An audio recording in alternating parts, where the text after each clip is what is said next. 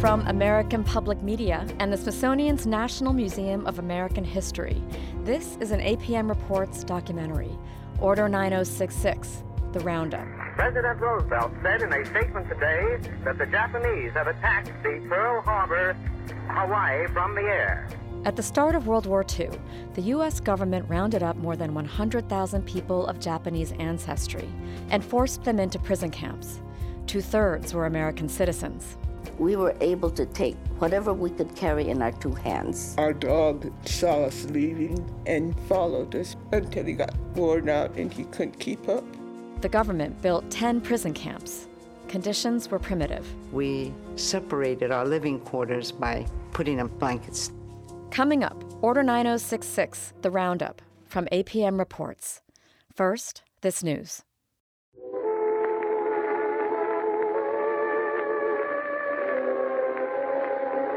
It was a December Sunday like any other. Folks on the West Coast were at church, or at the movies, or visiting friends. Some were serving customers at the grocery store. Some were mopping up at the tavern. Sammy Kaye's Sunday Serenade was on the radio. This is yours truly, Sammy Kaye, welcoming you most heartily. I was playing in the yard. I was playing Captain Marvel with a cape and so.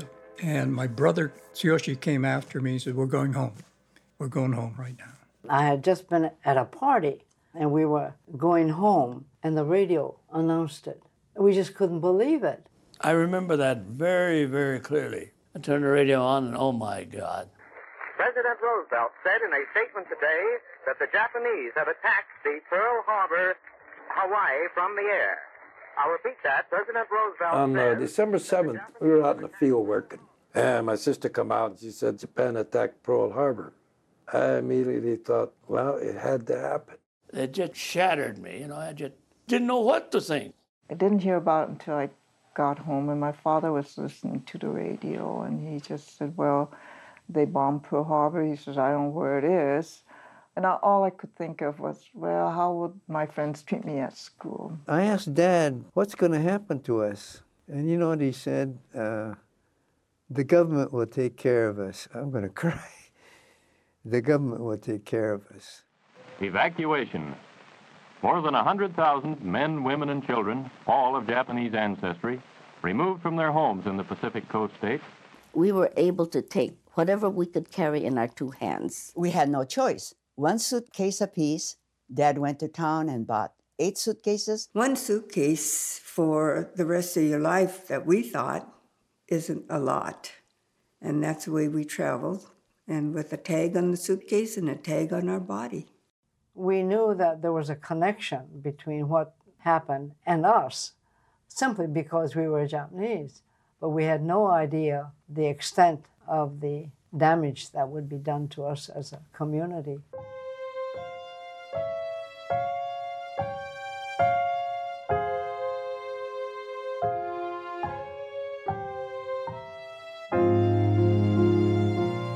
From American Public Media and the Smithsonian's National Museum of American History, this is Order 9066, a 3-part documentary series about the incarceration of Japanese Americans during World War II. This is Part 1, The Roundup. Saab Shimono grew up in Sacramento, California. He was sent to a camp along with his family in 1942. He narrates our story. 75 years ago, some 120,000 Japanese Americans were living in prison camps built by the government of the United States. Like me, 2/3 were American citizens. As America went to war, President Franklin D. Roosevelt signed Executive Order 9066. It authorized the forced removal of people of Japanese ancestry living in California, Oregon, Washington, and Arizona. Why? In part because U.S. security officials feared that Japan would invade America's Pacific coast. That's where most Americans of Japanese ancestry lived.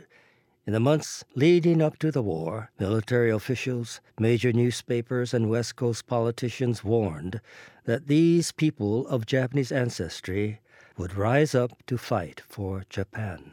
right here in our own city are those who may spring to action at an appointed time in accordance with a prearranged plan. This is what Los Angeles Mayor Fletcher Boron said on the radio after Pearl Harbor. His words are read by an actor. Each of our little Japanese friends will know his part in the event of any attempted invasion or air raid. We cannot run the risk of another Pearl Harbor episode in California. Authorities warned that Japanese-American saboteurs would blow up dams and bridges.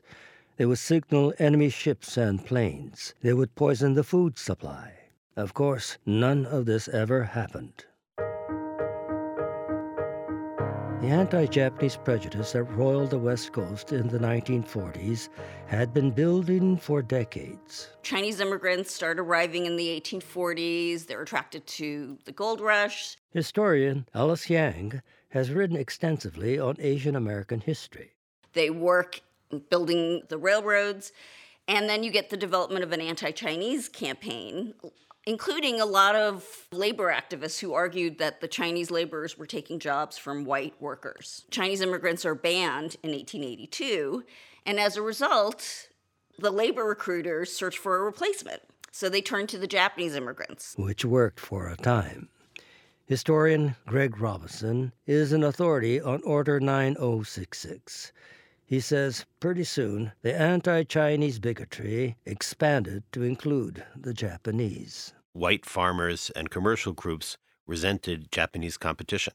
The Japanese were excellent farmers. They worked hard. The whole families worked, so they were able to make very unproductive land very productive. And they succeeded, and this challenged white supremacy, and it challenged the automatic assumption of white Californians that they should be on top. Many Japanese immigrants were non-Christians. Whites denounced them for supposedly being degenerate and immoral, flatly unable to adopt virtuous American ways. Newspapers along the coast brimmed with anti-Japanese venom. The Japanese are worse than the Chinese. For while the Chinese takes up work a white man will not do, the Japanese enters into active competition and drives the white man out. Our duty is to preserve America for the Americans and the white races whom we can assimilate and whose children will have the American way of life. In 1924, Congress passed a law excluding all Asian immigrants, including the Japanese, from becoming citizens. Historian Alice Yang. They also weren't allowed to own land in their own name. It's called the Alien Land Acts. Throughout the West Coast, the anti-Japanese forces argued that to try to prevent immigrants from settling in the U.S. and to make it clear that they were not welcome, you would not allow them to own land. A lot of Japanese immigrants got around this by putting the deeds to their property in the names of their children. Under the Constitution, children born in the U.S. are American citizens. The Alien Land Acts were just one of many barriers built by the whites to keep the Japanese separate and unequal.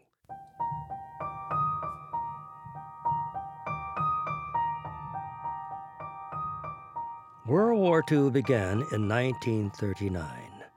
There was strong sentiment in the U.S. to stay out of the conflict. Still, American military and law enforcement officials planned for that possibility. They suspected that Japan might attack the U.S. They also suspected that many Japanese immigrants and their families would be loyal to Japan. So, FBI surveillance teams created lists of leaders in the Japanese community on the Pacific coast. Within hours of the attack at Pearl Harbor, the roundup of innocent Japanese aliens began. Ray Takakawa's family owned a strawberry farm in Bellevue, Washington. Ray's mom was a U.S. citizen. Her dad was not. Ray was 14 at that time. And my dad was working outside. He was covering up this Japanese plant. It's called Udo. I remember that. And I went running out to tell him. He wasn't overly surprised. The surprise came later that night. Ray woke up to the sounds of a commotion. FBI agents were in the living room. My mother went on a rampage. I mean, she didn't care if they were FBI men or not. And she was proclaiming to them that she was an American citizen and she had the rights of an American citizen, and how dare they come breaking into my house. And oh, yes, I heard her, but that didn't matter to them. The FBI took her father away. We kept thinking he was coming home any day, you know. Oh, they couldn't keep him. We just assumed that he would be home any time now. Well, the days stretched into weeks. And the weeks became months.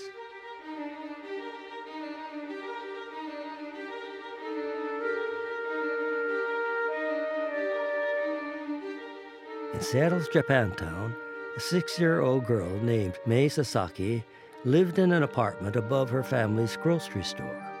Both of Mei's parents were Japanese nationals. After December 7th, the FBI suddenly came for her father. There were these two big guys that came and were talking to my dad about this. And then my mother told me, she whispered in my ear in Japanese, to run over there and grab hold of Papa and start crying. And then she told my two brothers to go there and just look very sad. Mei's father was prominent in the local Kenjinkai. It was a mutual aid association made up of local Japanese people who helped each other out in times of misfortune. It was also a kind of social club. So the people that were rounded up right after the attack on Pearl Harbor were mostly immigrant leaders of the Japanese American community. Historian Alice Yang says the FBI used a wide net to arrest Japanese nationals and ransack Japanese homes. Some of these people were prosperous businessmen. Some of them were wealthy farmers. Some of them were the heads of the Japanese Association, which was an immigrant community organization. Some were the heads of cultural organizations. So if you were the head of a Japanese poetry organization, that activity could cause you to be put on the surveillance list and therefore rounded up by the FBI.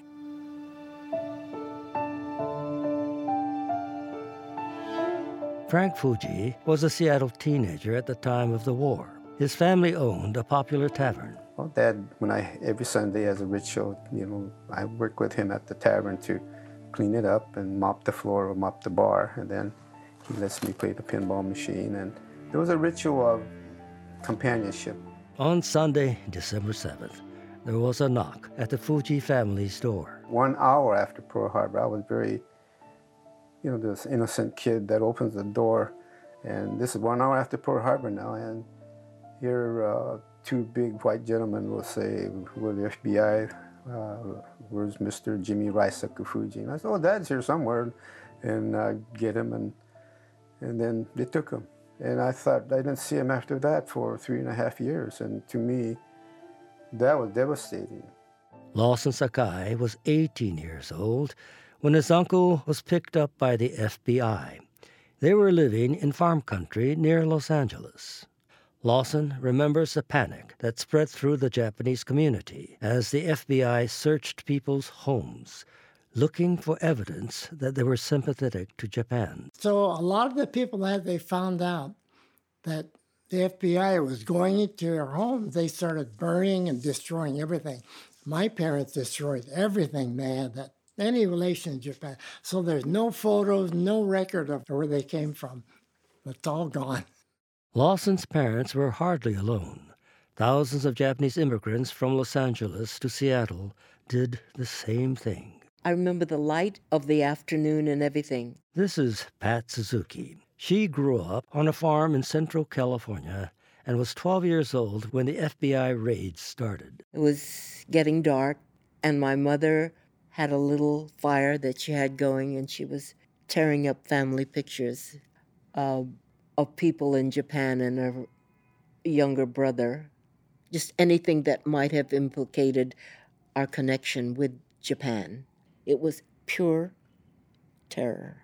17-year-old Aiko Herzig Yoshinaga lived with her family in Los Angeles. My father destroyed all of his Japanese language books because rumors spread that if the FBI came to your home and found Japanese language books, your father or uncle or mother would be taken away. And fear just gripped the community over things like that. The Japanese detained by the FBI was shipped to prison camps in Montana, North Dakota, New Mexico, and Texas. They were detained with German and Italian nationals, swept up mostly on the East Coast and in the Midwest. They were never charged and had no access to lawyers. Law professor Eric Moeller says it was perfectly legal.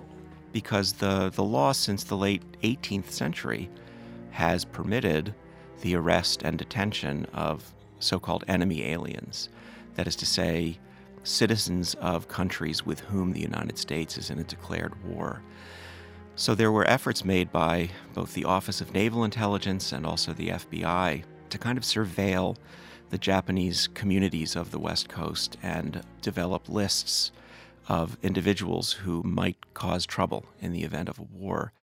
Some of the Japanese aliens would be reunited with their families during the mass incarceration to come. Others would be gone for years. And it bears repeating, historians have yet to find evidence of a single conviction of a Japanese American accused of sabotage or espionage in World War II.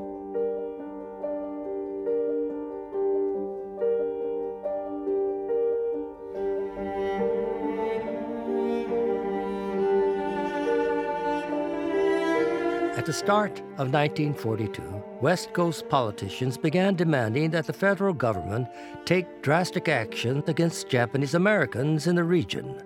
They were joined by anti-immigrant groups, business associations, and many voices in the media.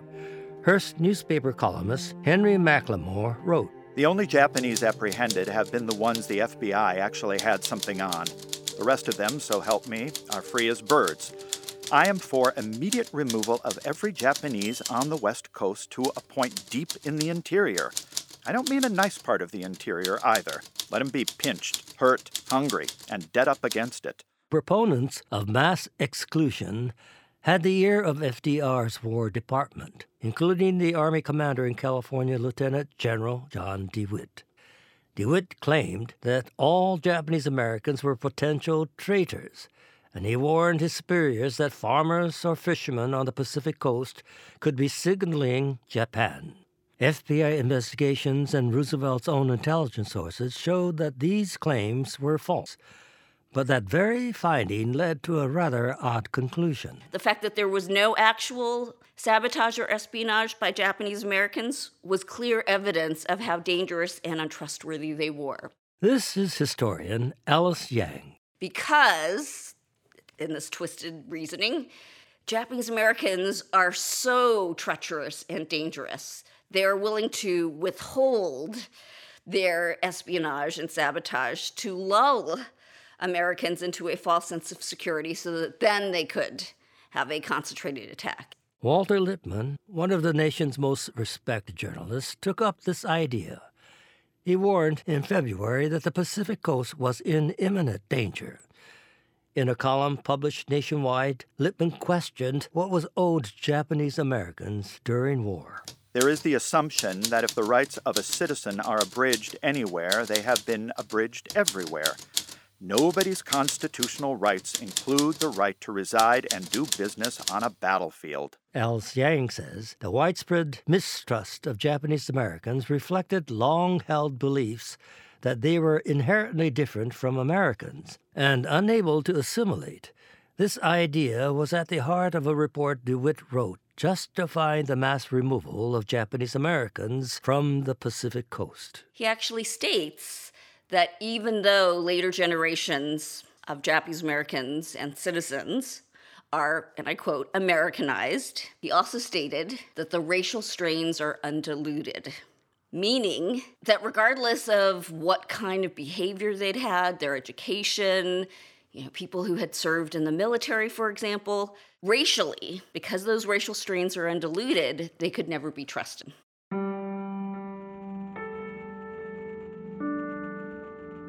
Historian Greg Robinson says these notions were hardly foreign to President Roosevelt.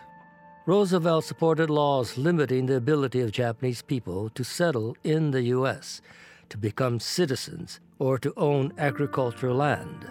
To FDR, these laws were good because they protected white racial purity against intermarriage and protected the population against this unassimilable Japanese presence. Robison says that Roosevelt didn't actually hate the Japanese, but he harbored a common prejudice. He had a certain feeling that Japanese were in some undefinable but nonetheless important way not really American.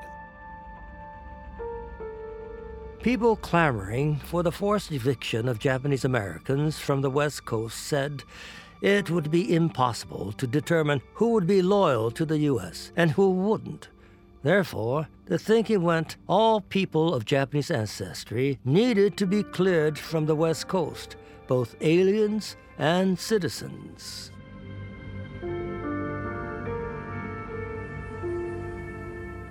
Not everyone supported mass removal, including President Roosevelt's own Attorney General, Francis Biddle, and his FBI director, J. Edgar Hoover. They all said, we've got the situation in hand. Legal historian Eric Muller. We arrested these couple of thousand. We can handle this by individual arrests. We can handle this by increased powers of search and seizure. We can handle this by maybe setting up particular small military installations with a perimeter around them from which people of Japanese ancestry might be excluded. But there's no need, the Justice Department maintained. And it might even be illegal to take broad race-based action against the whole group. Attorney General Biddle pleaded privately with Roosevelt, but Roosevelt's trusted Secretary of War convinced him to go in another direction.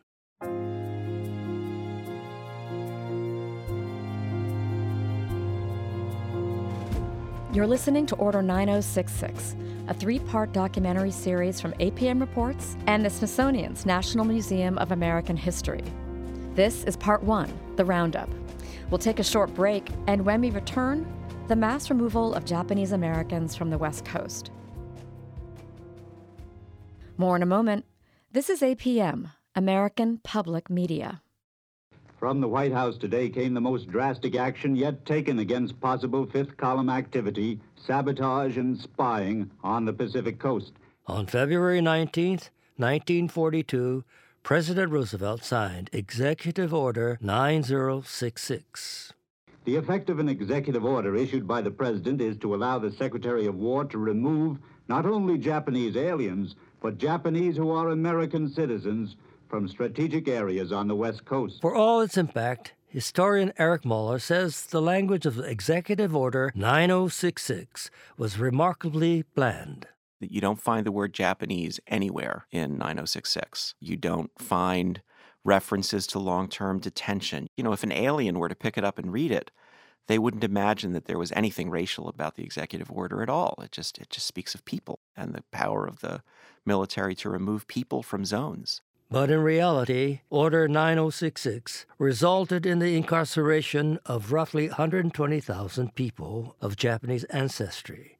Eric Muller notes that while the nation was also at war with Germany and Italy, immigrants from those countries were generally spared the same fate under Order 9066. It was a very dry, legalistic-sounding document. It spoke very neutrally. And then it was applied in a wholly racial fashion. When President Roosevelt signed Order 9066, he had credible intelligence showing that Japanese Americans posed no major threat to the West Coast, and that clearing them from the region was unnecessary. On the other hand, it was easier to get rid of the Japanese Americans for the period of the war, to move them away, rather than risk riots on the West Coast or a break in production for the Pacific Theater. Greg Robinson. And the rights of 120,000 people that he, again, in some subtle but authentic way, he didn't really think of Americans anyway, were not important compared to the needs of the war effort. The original intent of Order 9066 was to force people of Japanese ancestry to move inland to places like Montana, Wyoming, Utah, and Idaho. But Al Xiang says the governors of those states protested vehemently. They said, "We don't want them coming into our areas. If you're going to remove them from the West Coast, we want them placed in camps." Camps that were guarded by armed soldiers and surrounded by barbed wire.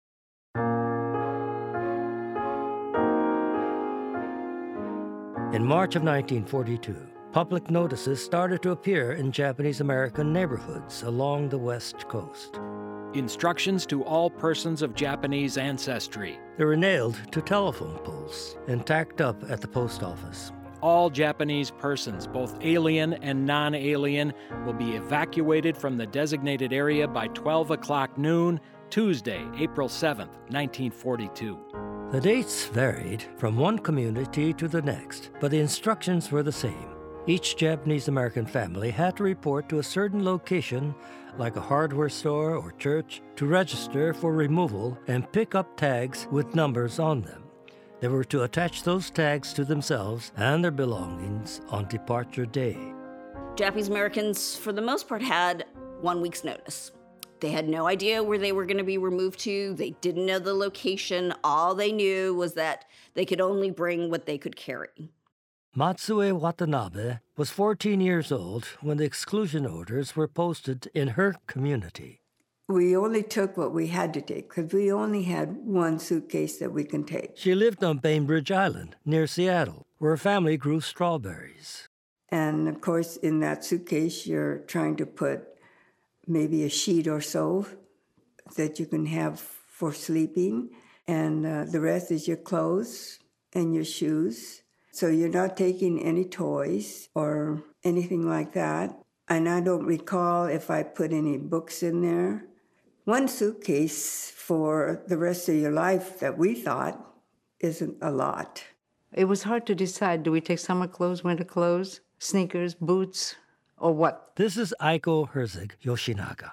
I found what few things I selected were totally inadequate for the kind of weather that we finally did encounter. I remember one of my girlfriends now, she could see the pictures of my sister and us walking down the dock, and she could see that they're dressed up and they have hats on and everything. And she says, "Why did you dress up to go to camp?" And I said, "Well, we had no place else to put it except on our body because you had one suitcase to carry. So the good clothes you wore." Many families had just days to prepare for removal, and they were frantic. They had to figure out what to take with them and how to store or get rid of everything else they owned. With so many men locked in FBI detention centers, it often fell to the wives and the eldest sons to manage. Well, I think preparing to leave was probably the hardest thing for my mother. What to take, what to destroy, what to sell. My mother had to dispose of the farm. We had to get rid of our business. We had to take care of all of our financial affairs. The neighbors knew that the shorter time we had to leave, the more willing we would be to lower our prices. My first concern for my dad was to, what are we going to do with the grocery store with all the inventory? We had all the canned goods and stuff like that. So there were vultures all around, hanging around for days, waiting for the day that we would move, and that we would literally have to give things away. The previous year, my dad had spent about $9,000 to revamp the store. Basically, those type of people would converge and wheel and deal and buy all sorts of things with the rate of maybe 10 cents on a dollar.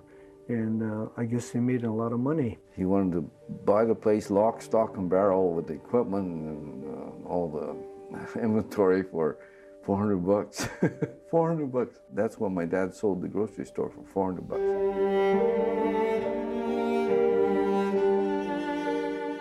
I have heard many stories of mothers who were so furious at the insulting prices that were offered by buyers. They, rather than sell them, they would break the dishes or the big platters that they cherished so much. Some families found places to store things, in a friend's barn, in the back room of an apartment, or a Buddhist temple. But they had no idea whether their belongings would still be there if and when they returned home. Jane Oka was 9 years old when her family was forced to leave their farming community in Salinas, California. What she recalls are not the things her family lost, but the animals. My dad killed all the chickens that we had. We had them for eggs, and probably when they got old, we did eat chicken. But we had a time frame. I mean, we were going to be incarcerated. So there was a period where we had chicken almost every night. And I knew my dad didn't, he felt horrible killing repeatedly. The first Japanese Americans to be forcibly removed were on Bainbridge Island, where Matsue Watanabe lived. We had to wait for the big army trucks to come to pick us up. The army drove Matsue, along with her 5 siblings and mother, to a dock. There they waited to be loaded onto ferries that would bring them to Seattle. Matsue felt humiliated. Because we're standing there with all the military around us, as if we had really done something bad, and so they were going to take us away. I didn't want to look at anybody I knew there because I felt ashamed to be having to go away. It was a very scary experience for us, not knowing if and when we would be back and where we were going. We didn't know where we were going. On the day her family left home, Jane Oka piled into the back of a pickup truck with her brothers and sisters. Our dog saw us leaving and followed us until he got worn out and he couldn't keep up. And we were told 2 days later he disappeared. As Jane was being forced from her home in Salinas, 17-year-old Aiko Yoshinaga faced a crisis in Los Angeles. She was in love with a boy who lived on the other side of town, and they worried about where they each would be sent. Los Angeles was a big area. It was divided into different sections. And different sections would be sent to different camps. We found out that the persons living in the area where he lived would be going to a particular assembly center, whereas my family would be going somewhere else. And so, foolishly and desperately in love, we eloped so I could go with his family. A few days later, Aiko boarded a train with her new husband and his family. They were taken to a camp still under construction in a desolate area east of the Sierra Nevada mountains. It was called Manzanar. The day we arrived was hot, dusty. When we got off the bus, we lined up, were told which barrack we should go to, then told to go to a certain area where we were issued a sack, long sack, which served as the mattress cover, told to fill it with hay, which served as our mattress for the period that we were in the camps. It was devastating.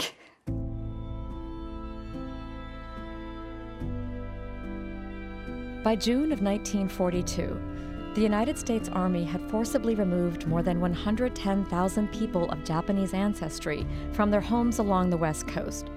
They sent most of them, first, to so-called assembly centers. These were primitive, temporary holding camps set up on fairgrounds and racetracks. Later, the Japanese American prisoners would be dispersed across 10 different incarceration camps in Idaho, Wyoming, Colorado, Utah, Arizona, Eastern California, and Arkansas. Their numbers would grow to 120,000. Pat Suzuki was one of those prisoners, and she picks up our story. I grew up on a farm in California. When I was 12 years old, my family was incarcerated at the Merced Assembly Center. Bob Fujigami was also there, the same age as me.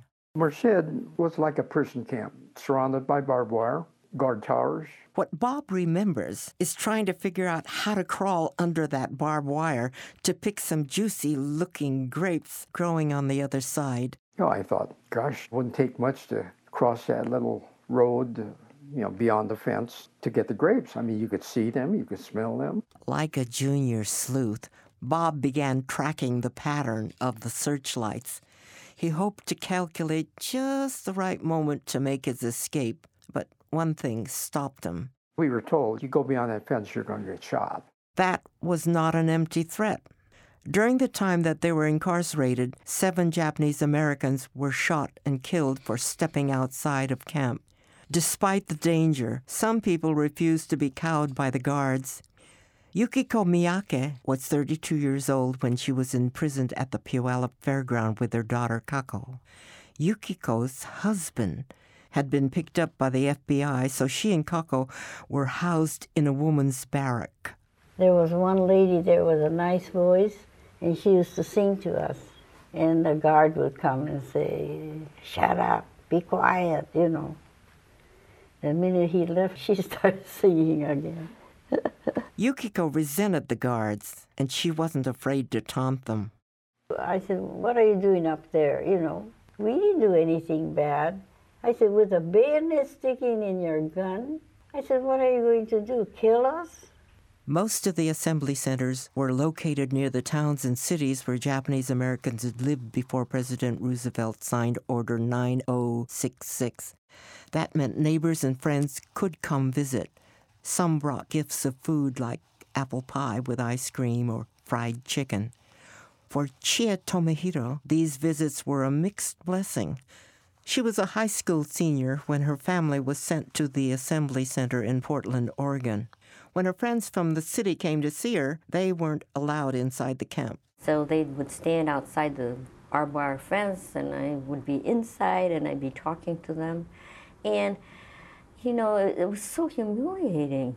The barbed wire barrier reminded Chia that she was a prisoner, even though she hadn't done anything wrong. The assembly centers were prison-like in other ways, too. For instance, there was just no privacy. Each family had to live together in one room, whether it was a horse stall or a unit in the makeshift barracks. Small families had to bunk up with others. This was the case for Aiko Herzig Yoshinaga. She was 17 when she arrived at Manzanar. She had just eloped with her boyfriend, Jake. It was some honeymoon. We separated our living quarters by putting up blankets to give us a little privacy. Aiko and Jake shared their room with Jake's older brother and sister, along with their new spouses and a baby girl. The walls between each apartment did not go all the way to the ceiling. So if somebody sneezed in apartment 1, you could hear it in apartment 5. Conversations were never private because you could hear everything. And, of course, for newlyweds, privacy is important. I had never had any sexual experience before I went to camp. And so making love on a straw mattress was noisy. I mean, every time you moved a toe, crackle, crackle, crackle, you know. I don't know how I lived through it. Or perhaps we just respected each other's need for togetherness and sexual activity, that we ignored it. The barracks had no running water or bathrooms. Instead, the camps had primitive latrines and washrooms. When we first went into the camps, the toilets were not separated. No one had any privacy to answer nature's call. And the women particularly, they just dreaded going to the bathroom. This is Min Tonai, who was incarcerated at the Santa Anita racetrack. And they would do all kinds of things to try to not, go when other people are there. To the point where there was one enterprising girl who somehow found a large cardboard box. So she would carry that and put it around her when she went to go to the bathroom. The showers were communal, too. Like the toilets, there were no partitions between the shower heads that stuck out from the wall. And Japanese women are known to be pretty modest about things like that, and it was a very hard adjustment for many to make. We would not shower in front of other people. Well, I wasn't going to. I'd never gotten naked in front of a stranger. Akiko Okuno was a teenager when her family was sent to the Salinas Assembly Center in California. For Akiko and her sisters, figuring out how to shower in private was a problem. So my mother solved it by waking us like about 3 o'clock or so in the morning, and then we'd all go quietly to the shower room when nobody else was around and take our showers. Others crept to the latrines late at night in hopes of being alone. They often found neighbors there who had the same idea. Adding to the embarrassment, the searchlights often followed them as they walked.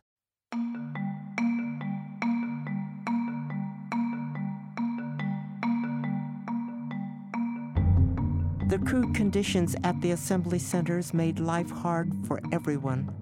This was especially true in the first weeks of incarceration when the camps weren't really finished. The Army was still building mess halls. People stood in endless lines to get fed.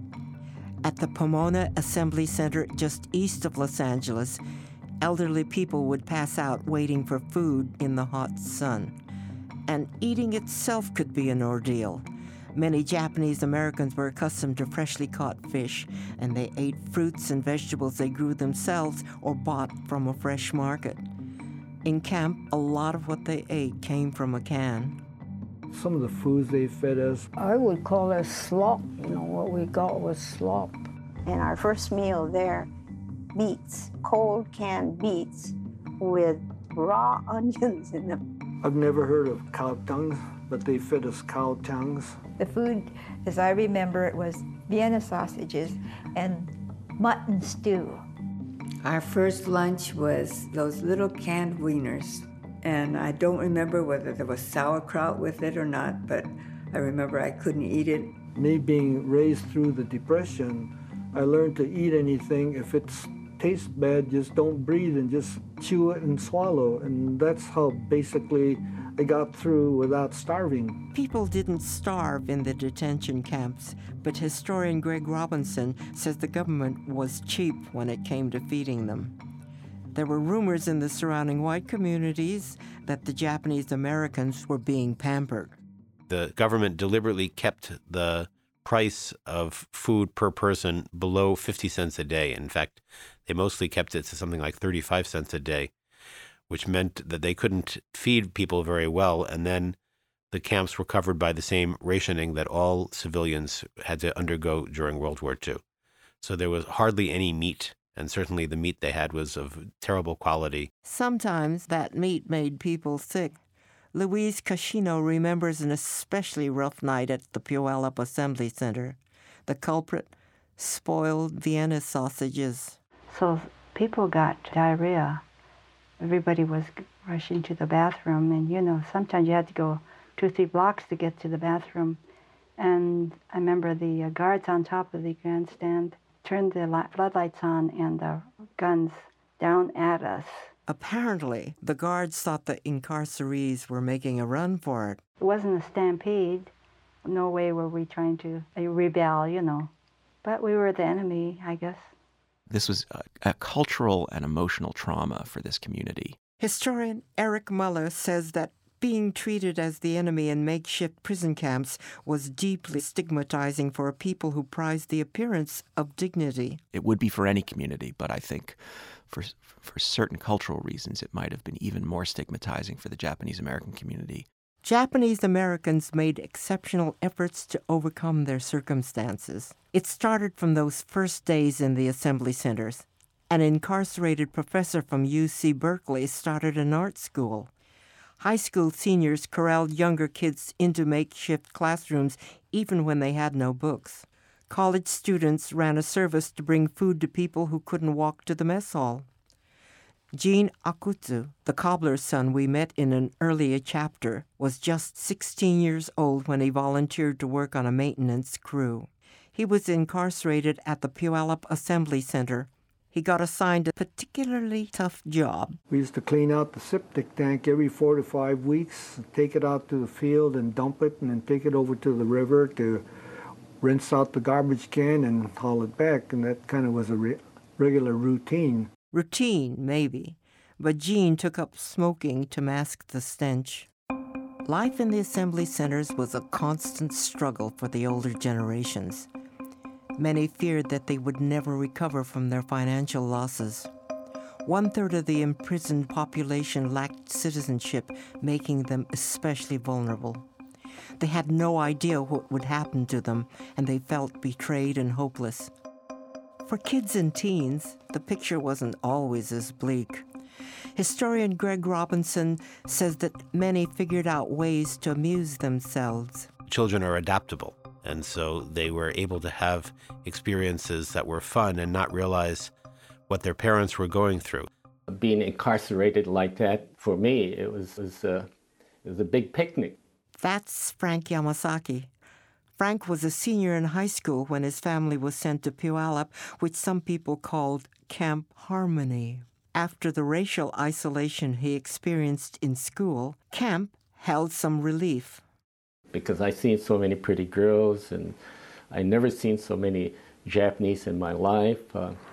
They had all these activities that went on. Even in Camp Harmony, they had all kinds of sports, dancing, several activities.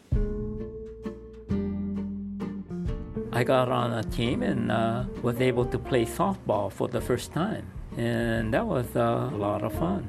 Bacon Sakatani was 12 when he and his family were imprisoned at the Pomona Assembly Center in California. And then all the adults had a softball league.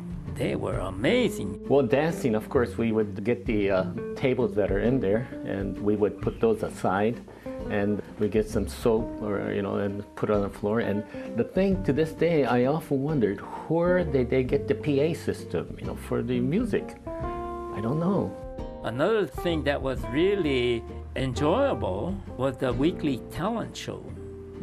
They got all these musicians and singers and performers, and it was very good.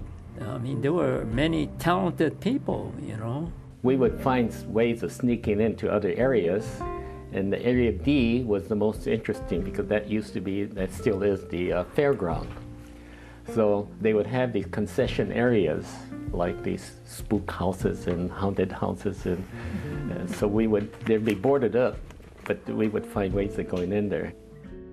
Of course, we're sitting in an open field on dirt ground with guards around the place, having to stay in a room 20 feet by 20 feet, no screens on the window, sleeping on straw mattresses, but overlooking all those kind of things. There were some things that were enjoyable. I think that we have to be careful when we talk about the camps as being unrelievedly grim places. Historian Greg Robinson. There were hardships and there was suffering that went on, but I think that the more important thing to realize is that the tragedy of what happened is that people, because of their ancestry or their race, were taken away from their homes for no reason.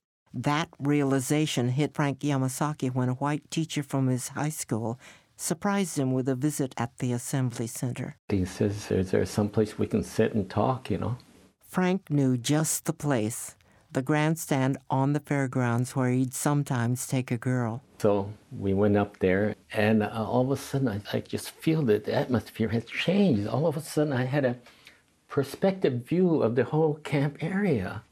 And I never dreamed the rows of barracks that was there. And it's a kind of a shocking view.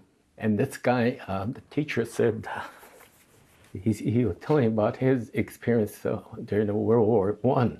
And he's German, and his father was interned. And so he went through a similar experience. And he said, this is the dirty, rotten shame that this kind of thing had happened, And for the first time, I really felt the impact of what was going on. And prior to then, I was a happy-go-lucky, carefree teenager, and it made quite an impression on me.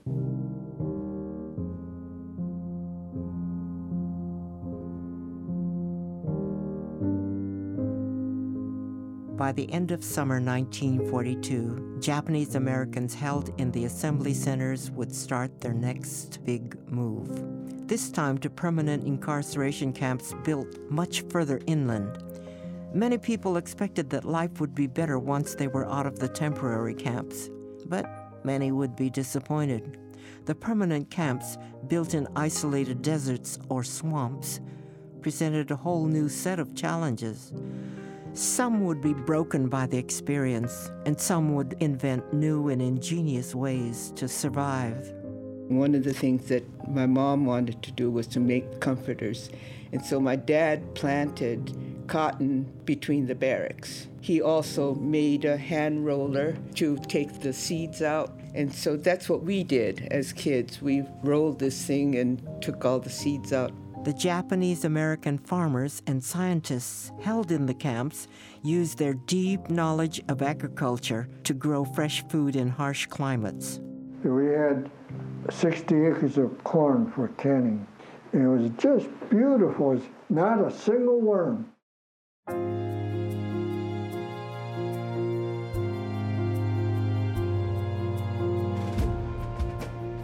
As World War II continued, young men in the camps began to get drafted.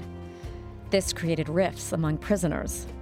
Some chose to go to war, and some chose to resist. I wanted to fight for the United States, the same as my classmates. Whether I lived or not didn't make any difference. Everybody was going to fight the war, and I wanted to be a part of it. The loyalty of Japanese Americans held in camps would be tested in other ways too. This created even more conflict. That's in the next hour of our series. Order 9066 is produced by Stephen Smith and me, Kate Ellis. Our narrators are Sab Shimono and Pat Suzuki. The editors are Chris Julin and Mary Beth Kirshner. The theme music is by Genji Saraisi. The production team includes Alex Baumhart, Hannah Maruyama, Emerald O'Brien, Andy Cruz, Corey Schreppel, Veronica Rodriguez, Michael Osborne, and Johnny Vince Evans. This series is a collaboration with the National Museum of American History. The team there includes Jennifer Jones, Noriko Sanafuji, and Valeska Hilbig. Special thanks to Densho, the Japanese American Legacy Project. Support for Order 9066 comes from the Terasaki Family Foundation, the Henry Luce Foundation, the Wallace Alexander Gerbode Foundation, the Ishiyama Family Foundation, and Penelope Shala.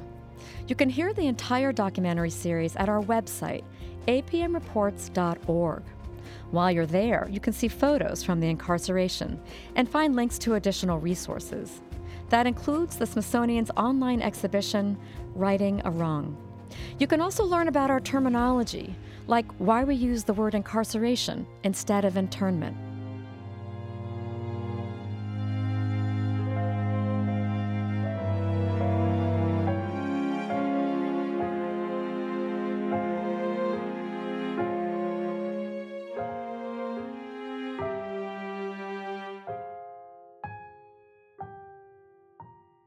Thanks for listening. This is APM, American Public Media.